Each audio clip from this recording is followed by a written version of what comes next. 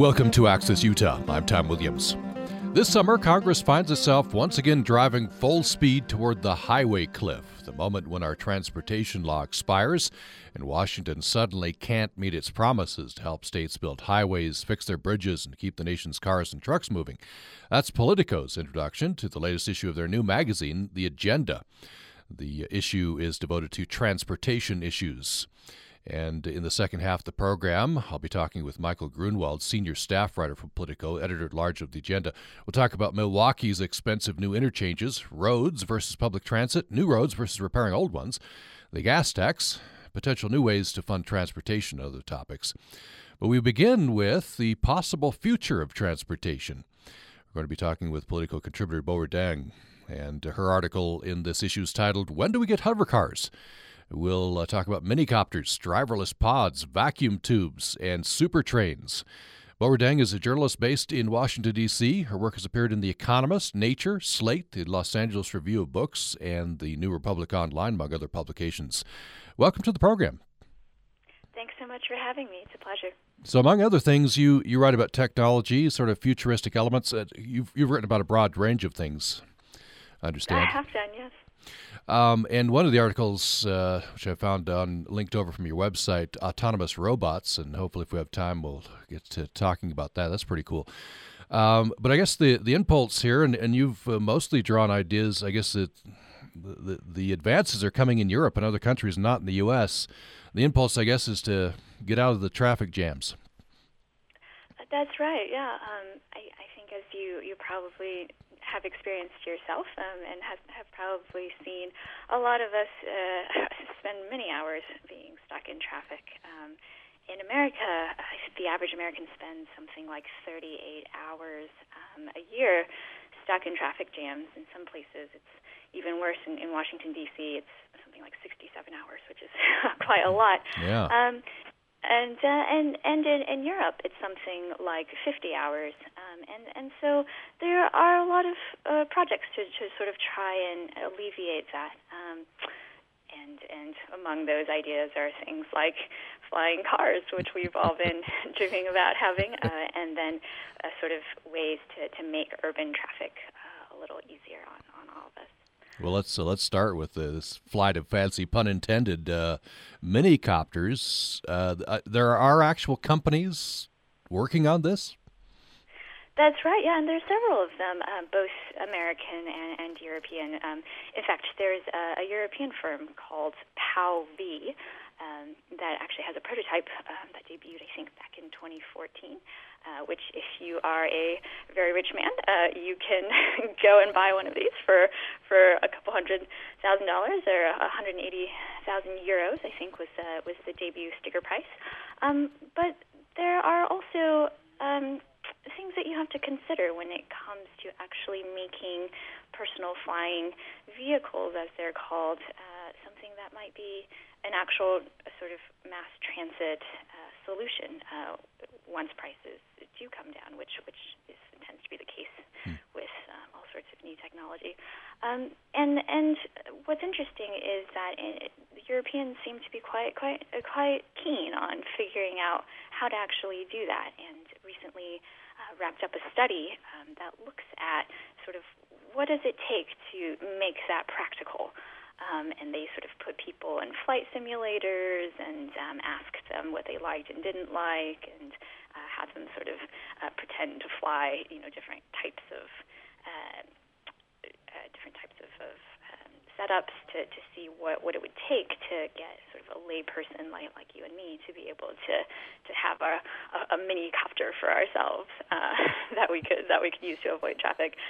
There's quite a ways to go, but still, I think sort of looking at the utility aspect of it, figuring out what actually is practical versus not, is kind of an important step that people tend to forget, because we tend to focus on sort of the cool new prototypes that are coming up.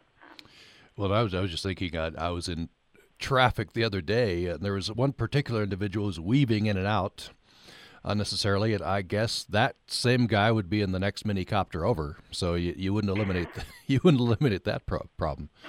Right. So you gotta be careful, and if it's actually gonna actually be a practical thing.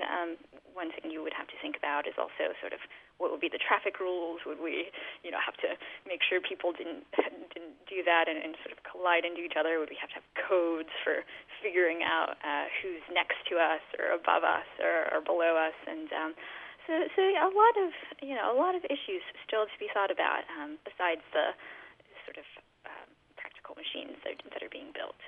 And of course, there's unlike cars, there's takeoff and landing. And is the thought there to automate that as much as possible? What is the thinking for people who are used to driving cars but not used to taking off and landing and actual flying? Right. So that's actually one of the things that these researchers at the Max Planck Institute, who headed the study that I mentioned, said was one of the most challenging things. Is if flying cars are ever going to be successful, you have to have a system where users can take off and land easily, and you have to be able to do it without a lot of runway. None of us have sort of miles and miles of driveway for us to take off from.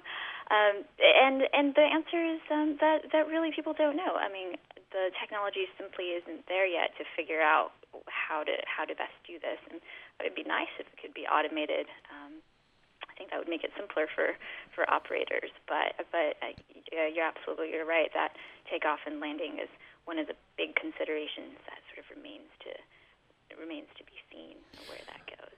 And of course, you could see this as maybe a next logical step where we're looking at driverless cars, and there's a whole host of issues there. But if that were perfected, then you could maybe see a next step in automated flying machines. Yeah, and certainly in commercial aircraft, there's already a lot of automation, but then it's a slightly different setup. You've got lots of runway and sort of airports and all sorts of very highly regulated regimens for it. For individuals flying cars, I think that'd be a bit trickier. Yeah, it would be. Now, are there? Could I, if I were very rich, could I go and buy one of these things right now? Yeah, as I mentioned, there is a vehicle that's available in Europe from a Dutch company.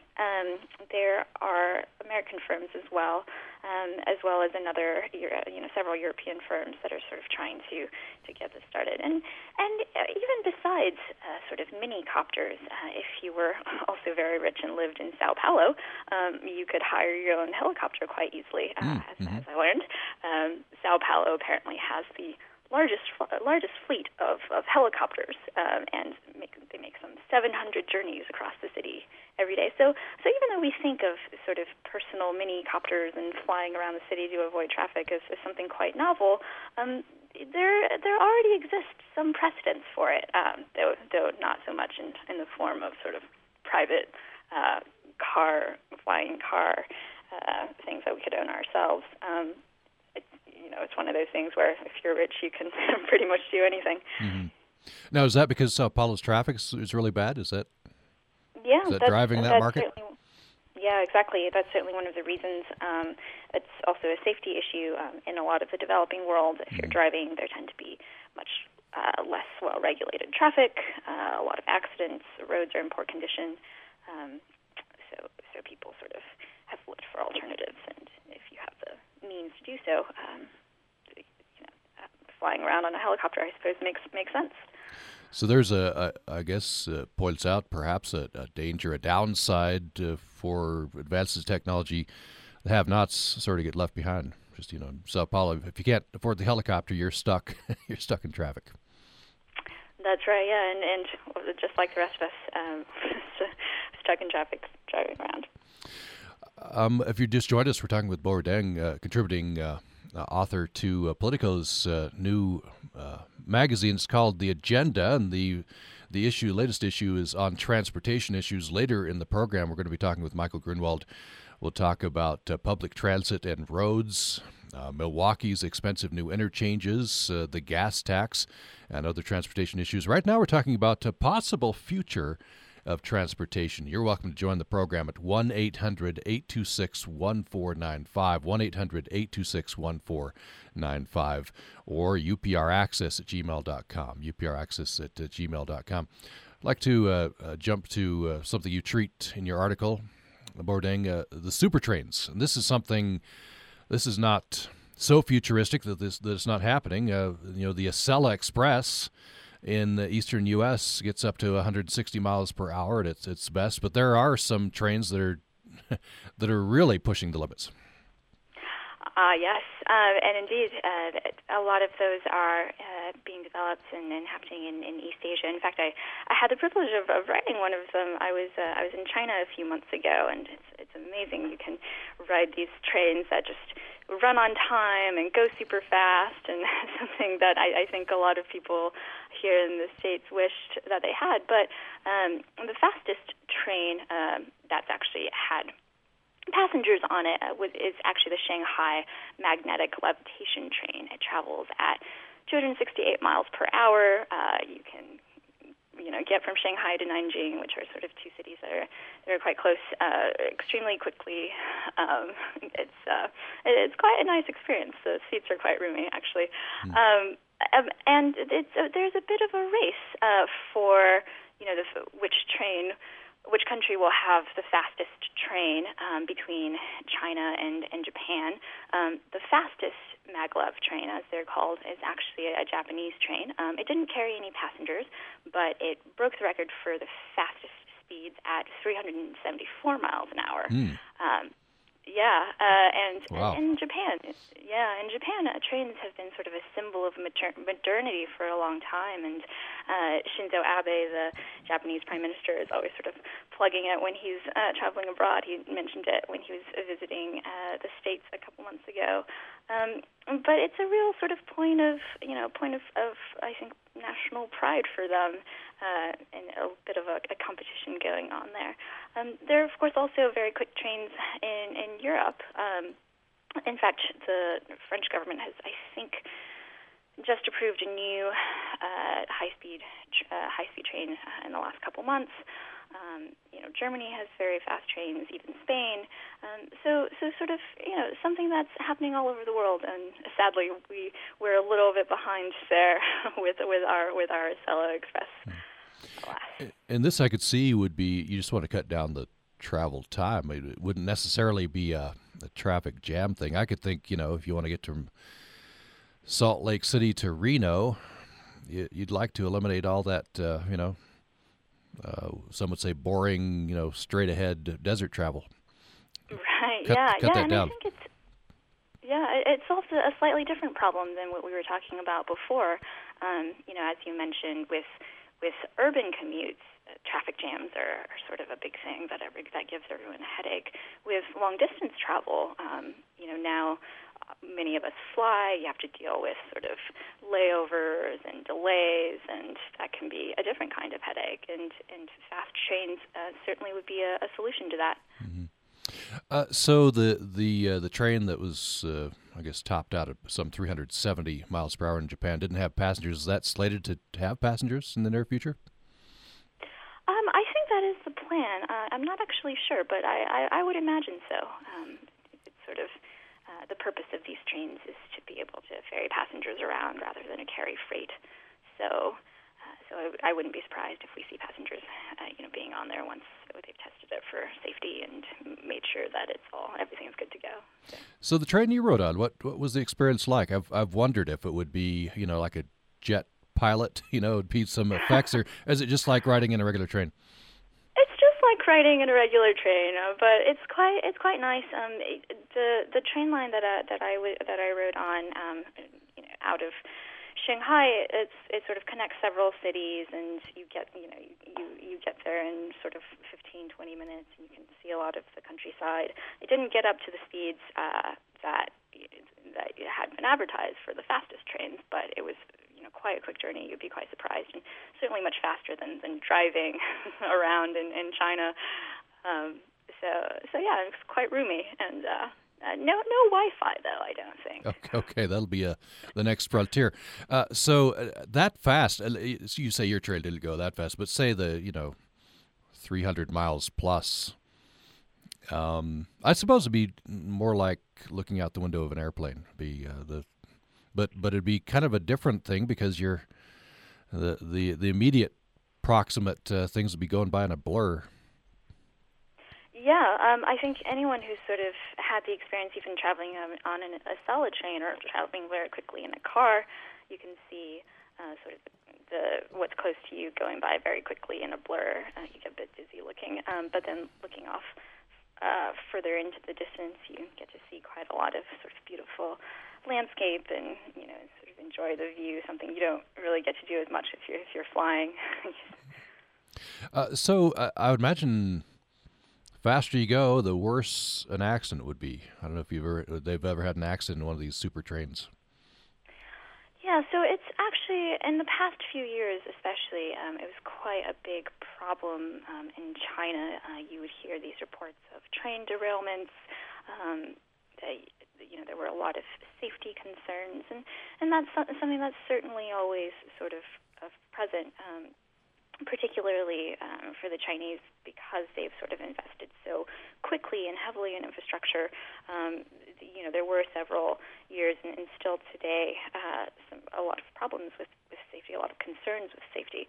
When I was there and when I rode this train line from out of Shanghai, felt quite safe. I didn't think there were any problems, but safety is always a concern. And I think if you've looked at the news or seen any reports, they did have several sort of big derailments, and I think officials are always sort of quite worried about that and try to improve on it.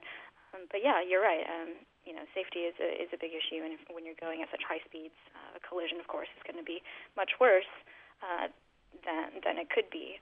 Of course, we have problems here in the States as well with trains that are going at slower speeds.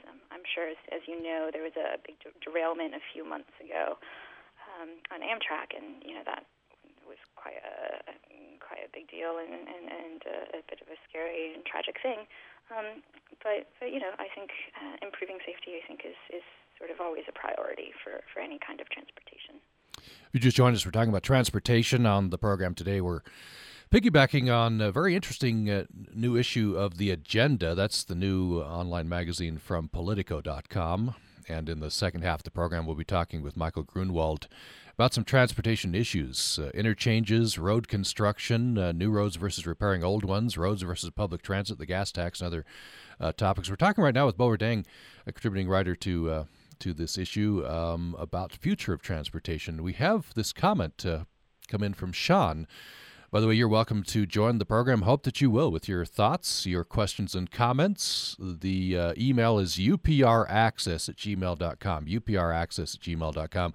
And you can call us at 1-800-826-1495. Here's what Sean says.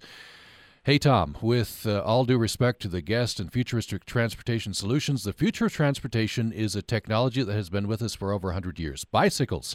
More bicycle travel, since most auto trips are under 2 miles, can be the silver bullet to America's challenges of congestion, air pollution, carbon footprint, and obesity. Even conservative-leaning communities like Logan are starting to invest and plan for a future that includes more bicycle transportation. Thanks. That's Sean. So, Bording, I think that's a good point. It's very cool to look at these futuristic transportation issues, but very old technology can help out a lot. Yeah, I think Sean is very astute in pointing that out. And even though bicycles have been around for a long time, there are actually improvements to bicycles as well. For example, electric bicycles are something that have really started to take off in Europe. But as Sean mentioned, a lot of journeys that you take on bicycles are really quite short, and that while that's sort of very helpful in a lot of places, it can be a bit difficult for sort of longer distance travel. So in a place like Texas or even Utah, where the average distance between your workplace and your home is sort of quite a lot longer than the average distance that people take on their bicycles, you can imagine that there might be a bit of a challenge to adopting bicycles as the preferred mode of transportation. I believe that I've got the figures here, that the average distance an employee has to travel to get to work in downtown Houston, for example, is something like 21 miles. Whereas the average American bicyclist commutes about 3.5 miles. on hot summer days or on dry days or cold days in Utah, I can imagine that being a bit of a barrier. But I think, yeah, Sean is right that bicycle riding has in fact gone up in the States as well as elsewhere, and it's certainly a very legitimate and promising form of transport. And of course, some nations have. I'm thinking of Holland has a whole bicycle culture. That's what people like Sean, I'm sure, would want us to move a little bit further toward. Here's an email from Steve. He says, I don't know if this falls squarely into the conversation. Maybe it's a little bit like Sao Paulo, but there's a regular copter commuting business between Manhattan and the Hamptons. As you know, Manhattan is just west of Long Island. The Hamptons are on the eastern tip of the island, which is 120 miles long. As you travel east, once you cross the canal connecting Shinnecock Bay with Peconic Bay, you've got just one east-west road carrying all the Hamptons vehicular traffic in both directions all summer long. You talk about slow-moving traffic. So the people who can afford to, there are a lot of rich people who live in Manhattan and some are in the Hamptons, commute by helicopter. That's Steve. So there's another example, I guess, here in the United States. Yeah. Dare to dream. Perhaps one day one of us can, or both of us can take that trip. Right. So I want to get to, before we just have a couple minutes left with Borodang, this is maybe the coolest of these futuristic things, a 700-mile-per-hour vacuum tube. This is a flight of fancy, isn't it? I don't think this is anywhere near reality. So you must be referring to the Elon Musk Hyperloop. Yes. He talked about a few years ago, indeed. So that is a sort of, it sounds like such a crazy futuristic idea, but the idea of vacuum tubes or vacuum trains has actually been around for quite a long time. Robert Goddard, who's sort of the father of space flight, sort of thought about this even back in sort of the 1910s. So the idea has been around for a long time. And people have actually done some experiments and have tried to test this. And one example is the Swiss government funded a project back in the late 90s and mid-2000s that was sort of this idea of having vacuum underground trains that would zip you around from Bern to Zurich or Los Angeles to Geneva in under 15 minutes. The idea is that when you have a vacuum or a partial vacuum, you can get rid of the friction that sort of slows you down. I'm sure if you've ever sort of stuck your hand out the window of a car, you kind of feel the air pushing against it, and that kind of resistance is what slows you down. If you could have a vacuum and get rid of all that air, you could travel a lot faster and without friction. The trouble is that this technology probably sounds like it costs a lot of money, and it does. And the Swiss Metro program, even though it seemed like they had some sort of promising early studies, was shut down because of cost. And the Elon Musk plan for a Hyperloop, which would be something that would shuttle you between San Francisco and Los Angeles very quickly, using something like a vacuum train, as you can imagine, will probably cost a lot of money. But the other thing is, I'm not sure I would want to be zipped around and sort of riding what is essentially sounds to me like a roller coaster from Los Angeles to San Francisco, even if it goes really fast, something like 700 miles an hour, which is sort of close to the speed of sound. And I think that would be, I don't know that would be such a pleasant experience. Yeah, there would be some. It'd be very cool. I'd maybe like to go on it once, but maybe I've went on it and found out that it was a good ride. The payoff, Los Angeles to San Francisco in 30 minutes. I mean, that's pretty fast. Yeah. I'm not sure how long that journey takes now by plane or by car. I think by car it's sort of a full day. So. But the other thing is, I think you also probably wouldn't get to enjoy the scenery so much if you're sealed up in a tube. So we just have a minute or two left with Borodang. I want to depart from transportation. This is just so cool. Wish we had a little more time to talk about this and to go over to. You wrote an article recently in Nature on autonomous robots. I wonder if you give me the 1-minute version. I did. Sure. So the question is, can we program ethical decisions into robots? This sounds like a sort of scary futuristic thing, but actually it's something that's already upon us because there are these sort of everyday ethical questions that autonomous robots or autonomous machines will have to answer. For example, with autonomous cars, sort of figuring out, how to whether you should brake to save a passenger versus increasing the risk of an accident, or a lot of governments and firms have talked about using robots in hospice care or to care for the elderly. How should you program the robot so that it will make the right decision when it comes to either deciding who to give the remote to or how to help a patient take their medicine? And it's a very difficult question that sort of engineers as well as ethicists and philosophers are already having to think about. And the trick will lie in how the engineering is done, whether we make robots that can sort of learn as much as possible on their own to sort of adjust what their ethical bearings are, which will allow them to have a lot more flexibility and work in a lot more situations, or if we need to program much more rigid rules into them and limit what they can learn so that we guarantee that they never sort of come up with a set of rules that we don't know where they come from and sort of make decisions that we don't understand. So that's sort of the gist of the story, and sort of speaking to engineers who have different perspectives and how they're actually doing this. Yeah, very interesting. It's a brave new world. We've been talking about future transportation with Bo Deng, who's a contributing author to the latest issue of The Agenda. That's a new magazine from Politico.com, and the issue is on transportation. Bo Deng, thank you so much. Thank you so much. It's been a pleasure. And coming up, after a break, we're going to be talking with Michael Grunwald, who is senior staff writer for Politico magazine, editor-at-large of The Agenda. We'll talk about some transportation issues, including Milwaukee's expensive new interchanges. We'll talk about roads versus public transit, new roads versus repairing old ones, the gas tax, potential new ways to fund transportation, and other topics. More following the break.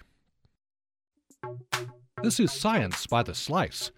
Adventurous diners of pufferfish know that the food's intoxicating tingle comes from tetrodotoxin, a potent neurotoxin that's deadly beyond small doses. North American garter snakes have evolved an amazing resistance to the lethal substance, which is found in one of their favorite meals, the California newt. USU biologist Butch Brody and his students are investigating the genetic basis for this example of coevolution. They're exploring the genetic basis of adaptation and the molecular processes that lead to evolutionary changes. This segment of Science by the Slice is brought to you by the USU College of Science, offering degree programs in mathematics and varied scientific disciplines. Details at usu.edu/science.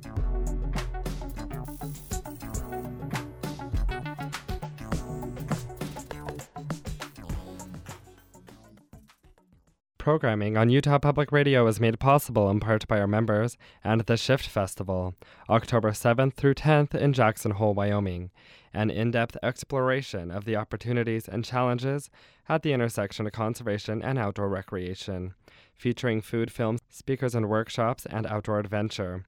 Details at shiftjh.org.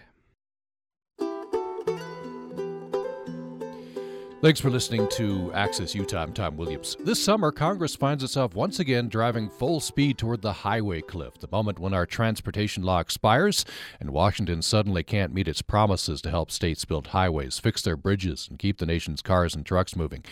That's Politico's introduction to the latest issue of their new magazine, The Agenda. And in the first half of the program, we talked about the future of transportation, possible cool technology futures. Today, we'll talk about some transportation issues in the second half with Mike Grunwald, senior staff writer for Politico and editor-at-large of The Agenda.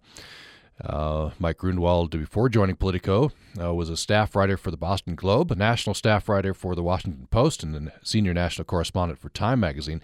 He's won the George Polk Award for National Reporting, the Worth Bingham Prize for Investigative Reporting, and many other journalism honors. He's author of The New Deal, The New Deal, The Hidden Story of Change in the Obama Era, also The Swamp, The Everglades, Florida, and Politics of Paradise. He lives in Miami Beach with his wife, Christina Dominguez, attorney, their children, Max and Lena, and their Boston Terriers, Candy and Cookie. Mike Grunwald, welcome to the program. Thanks for having me, Tom. I always like hearing about the dogs. Yeah, I know. They don't always make it on the radio. So. They don't. Candy and cookies. So that's great. And it's a new interconnected world. I just kind of assumed you're working for Politico magazine. You'd be living in Washington D.C., but you're in Florida. Yeah, don't tell my bosses, okay? Yeah, in today's world, you can be anywhere and be a writer, I suppose. Well, if you can get from one place to another, which I guess is what we're talking about. Is what right? we're talking about. That's right. By the way, how's you work from home? You don't deal with the commute. My commute is from my bedroom to my home office. Yeah, but of course, many of us do, and I should full disclosure. I don't deal with any kind of a commuting problem. It's about a 7-minute commute, and we're very blessed that way. But many people are just stuck in traffic. I wonder if we could start on this issue with your story in the magazine. By the way, the agenda. This is a new magazine, right, from Politico? That's right. Yeah, it's a site inside Politico, and we're looking at public policy. So yours is titled Overpasses, a Love Story. This is Milwaukee, and some people there think that they're building these massive new billion-dollar interchanges for no good reason. That's the view of some. Well, it's an interesting situation. As you mentioned, we have this, right, the transportation bill, although, of course, it's called the highway bill in Washington. It's sort of on the agenda right now, and there's a lot of discussion about whether it should be extended for 3 months or 3 years or even 6 years. A lot of discussion of how to pay for it since the gas tax money has been dwindling over the last decade. But not a lot of discussion about really what this money is supposed to be doing, what it's supposed to achieve, where it's going to be spent. And so I went to Milwaukee, where in Wisconsin you hear the same sorts of things you hear in Washington about how our infrastructure is falling apart. There's not enough money, and in fact, 71% of their roads and bridges are in poor or mediocre conditions. 14% of their bridges are falling apart. They have no light rail, no commuter rail, no high-speed rail. It's all been killed by the governor and the legislature. But it doesn't seem to be a real problem of not enough money, because they're spending $7 billion on those gigantic interchanges right around Milwaukee. Those kind of, those sort of spaghetti bowl type concrete festivals where I mentioned in the story that says, kind of places the tourists are always getting lost in the New Yorker cartoons.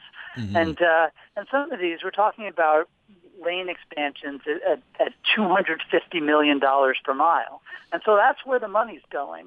And then the question is, what is that achieving versus what's being neglected? And this, particularly in Milwaukee, where they don't have a huge traffic problem, there are some real questions about, about not just what's being achieved, but who it's being achieved for. So the gas tax is what just passed through to the states? Are there any strings attached from the federal government? The states can decide how they're going to spend that? Well, that's one of the big questions about our federal transportation policy. You have these gigantic transportation bills that are known as the highway bills for good reason, because they spend about 5 times more on highways than they do on public transportation. But essentially, that's right. Washington is just a pass-through.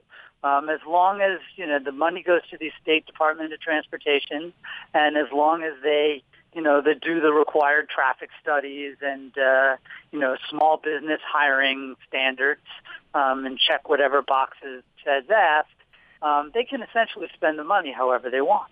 And what they end up spending it on, it seems like, is highway expansions. There was more money spent over the last few years on expanding highway capacity than on actually fixing the road capacity that we have. And as I mentioned, vastly more money spent on roads than on transportation alternatives. In the meantime, as we're hearing alarming reports that bridges, highways, etc., are getting older, infrastructure is getting older, and the money's not going to repair it. Yeah, I mean, in Wisconsin, 61% of the money is going to adding capacity versus 39% on fixing the capacity they already have. And of course, when you add capacity, you're just adding to your maintenance backlog. And so there have been some states, and not just the kind of states that you think of as progressive. I mean, California and Massachusetts have really moved towards a more fix-it-first type of position where they're spending more on maintenance and less on adding to their system. But so are North Dakota and Nebraska. And in fact, you mentioned that I did write a book about the Recovery Act, and President Obama's stimulus bill did in fact push a kind of fix-it-first approach. The U.S. Senate also tried to encourage a fix-it-first approach where at least 60% of state highway monies would go towards fixing stuff as opposed to adding new stuff. But that didn't make it through. And so states are still pretty much allowed to do whatever they want. You know, governors and state lawmakers, they like cutting ribbons. And one thing I wrote about in Wisconsin, and this has also been a nationwide trend, is you see these state departments of transportation come up with these gigantic estimates of how traffic is going to explode over the next couple decades. So you need to add a couple extra lanes to these highways, even though over the last decade, driver miles in the United States has been relatively flat. And in fact, a federal judge actually slapped down this one highway expansion in Wisconsin that was justified by assuming a huge increase in traffic when in fact traffic had been decreasing over the last decade. So there's a lot of pressure from the road builders and from state departments of transportation to keep building more and more and more. But then you've got to maintain that too. And in Milwaukee, some are saying this is, these interchanges are a solution in search of a problem. In other words, the commute isn't all that bad right now. Yeah, I was there for a few days, and I think I only had to tap on my brakes once.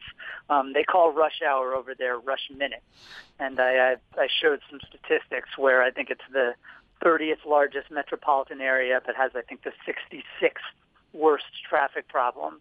And, they do have a little bit of congestion on their main highways, and, it can add 5 to 7 minutes to the average commute. But the Department of Transportation is always warning that if, we don't expand this and we don't expand that, we're going to turn into Chicago. And that just hasn't happened. And again, you take something like the Zoo Interchange, which is a $1.7 billion project they're building. That's 15 years of Wisconsin spending on public transportation for the entire state. So there are real trade-offs.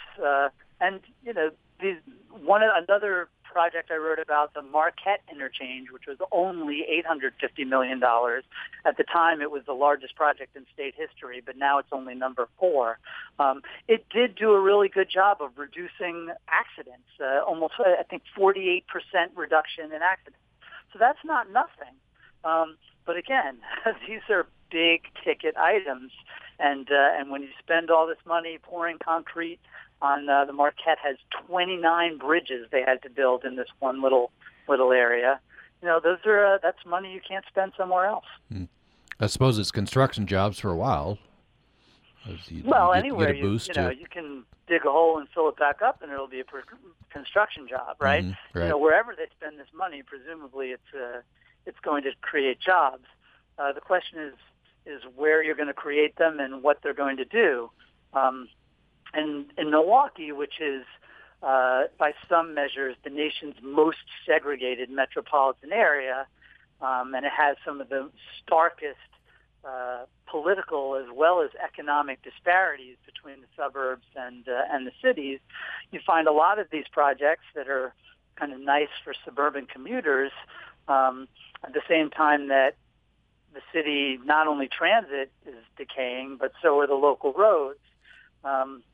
And you find that it's not that these transportation choices are necessarily creating the divisions or the disparities, but they certainly reinforce them. Now, what about public transit? Seems to get lost in here. And you wrote in your article that Governor Walker and legislature don't seem to smile upon public transit, to have made a definite choice for roads. Is it just that simple that politics is on the side of roads? Well, that would certainly be the simple way of describing it. Yeah, and there are definitely there are racial and political aspects to that. There's a very strong conservative talk radio presence in the Milwaukee area, which has trashed every public transportation option as basically Marxism, communism, huge boondoggle, and of course, these drive time guys. No offense, but some of them have they like it when people are in their cars. Mm-hmm. There has been starting from at one point they killed a freeway and along the lake in Milwaukee, and they had a couple $100 million to play with. So there was a big plan to do light rail that was killed by the legislature, with Scott Walker then in the legislature kind of leading the fight. Then there was a plan to do commuter rail, and Walker killed that when he became governor. He also, the first thing he did as governor was kill a plan to do high-speed rail between Milwaukee and Madison. And there was definitely a kind of political aspect where Walker ran against the cities.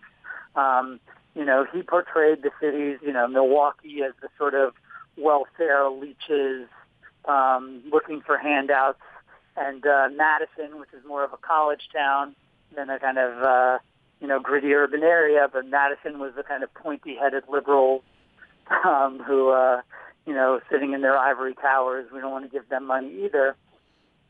In many states, regional transit authorities are underfunded. In Wisconsin, Walker actually made them illegal. So, and I know in Utah, you often hear about the really good regional transit work that's been done around Salt Lake City to its suburbs. This is the sort of counterexample. Mm-hmm. And here in Utah, we do. You have some good examples of public transit. We also have these debates, that some people still in Utah feel that we're putting too much into roads, but on the other side, people say they use the growth argument. I'm not sure if the figures are inflated, in the Utah projects or not. I wonder if we talk a little bit about the gas tax. One of the articles in this issue of the agenda is called the 18.4 cent failure. 60-year-old tax scheme that some are saying is broken. What have you talked a bit about that? This is how we fund most of our transportation, certainly at the federal level, transportation funding, and it's it's been pretty good for a long time. When every year, as the population was growing, so were driving habits. But the last decade, driving has been flat. And sort of more ominously for the Highway Trust Fund, though really good for people's wallets and for carbon emissions, our cars are getting a lot more efficient. so we're using less gas, which means we're paying less gas taxes, but that means there's less money to fund all this stuff. Again, if we were just fixing the stuff we had, that wouldn't be so much of a problem. There would be enough money. But if we're going to keep spending, $7 billion just around Milwaukee for, to build these gigantic concrete and steel monuments, then somewhere we're going to have to come up with more money. And it's been almost amusing watching both in Madison and in Washington the kind of gymnastics that these politicians are going through because nobody wants to raise the gas tax. So what are you going to do? And in Wisconsin, Governor Walker just tried to put the whole thing on the state credit card. He wanted to borrow $1.3 billion just for this budget, and his Republican legislature said, "Whoa, at that rate, we're going to spend 25 cents of every transportation dollar just servicing our debt." And they ended up putting the brakes on some of these gigantic projects, not because they necessarily thought they were, exacerbating racial divisions or even that they necessarily thought they were a waste of money, but just that, there's only so much pie to go around, and nobody wants to raise taxes to expand the pie. If you just joined us, we're talking about transportation issues with Mike Grunwald. He is a senior writer for Politico, and He's editor of The Agenda. That's the new magazine from Politico.com, and the issue for this month is on transportation.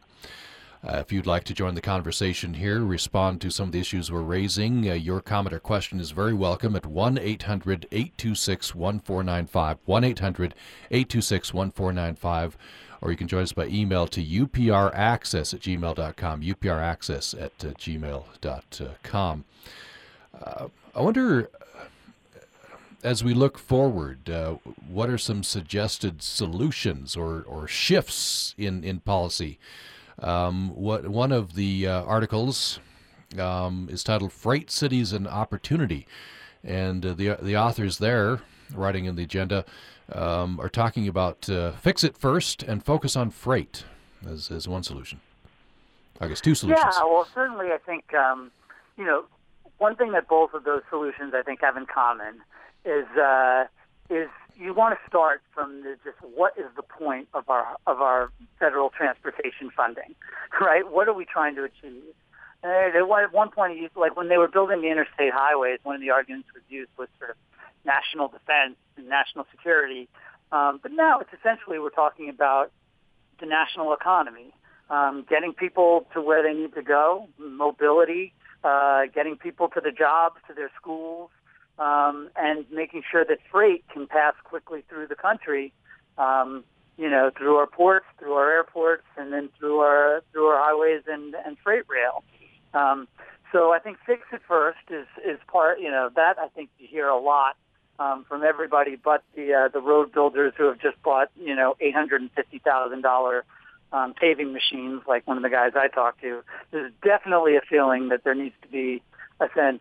You hear so much about our bridges falling apart, so many roads that are, full of potholes, that before we start adding to the system, especially since it's found that when you add highway capacity, it doesn't usually reduce congestion, there's definitely a sense that we need to do more maintenance, less fancy new projects, particularly fancy new highway projects that just create sprawl in rural areas.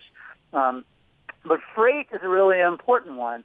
One thing that President Obama did in the stimulus bill, he created this new program called Tiger, which was a competitive grant program. Essentially, sort of bring us your innovative transportation projects that have a lot of economic and environmental value, and we're going to just try to pick the best ones, even if they don't fall into a traditional silo. And one thing they found was that the projects that ranked the highest were these public-private partnerships to do freight rail expansions. Turns out, because the federal government hadn't really been helping with freight rail, a lot of private companies had not been building projects because, that really they thought needed some federal input. And so now you've seen, the best example is in Chicago, where they're essentially unscrambling their spaghetti bowl of different freight lines, where at one point you had actually two major freight lines running into each other. It would be like if you had an intersection between two interstate highways, with like a traffic light or something. So you're seeing a lot of money spent with the freight rail companies as well as the federal government are working together. That's a sort of new thing, and that seems to be, it's reducing delays, and time is money. It's also reducing delays for passenger trains that are using those same tracks. So that's an example of certainly. But again, these are just questions of priorities, and it's sort of like, who are you going to move?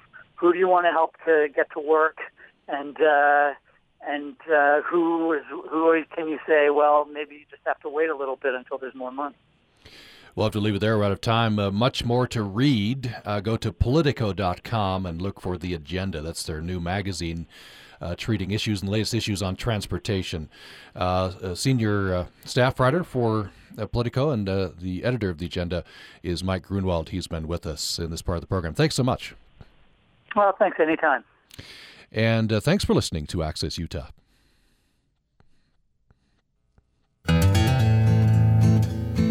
Commentator Thad Box.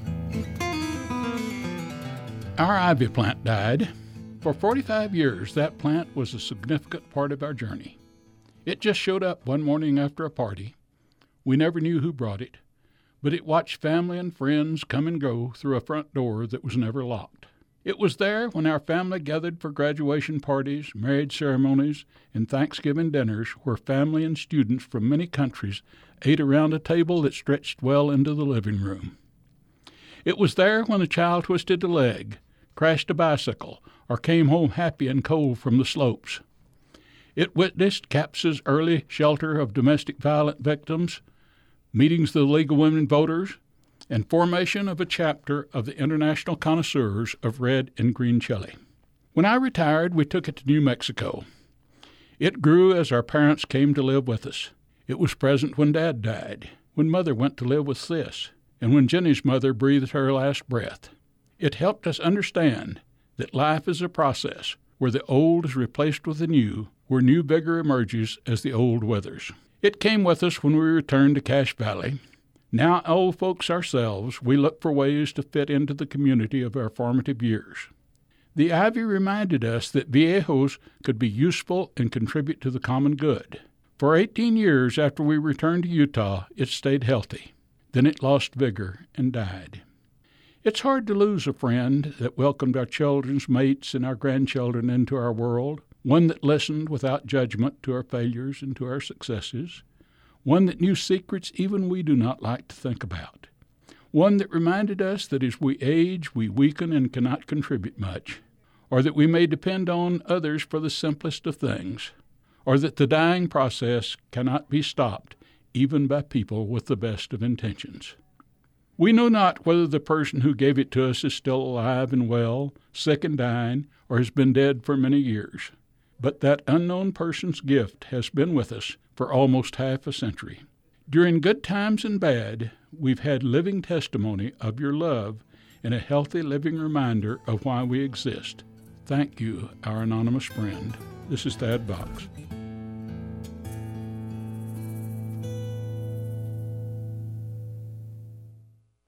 Programming on Utah Public Radio is made possible in part by our members and the Shift Festival, October 7th through 10th in Jackson Hole, Wyoming, an in-depth exploration of the opportunities and challenges at the intersection of conservation and outdoor recreation, featuring food, film, speakers and workshops, and outdoor adventure.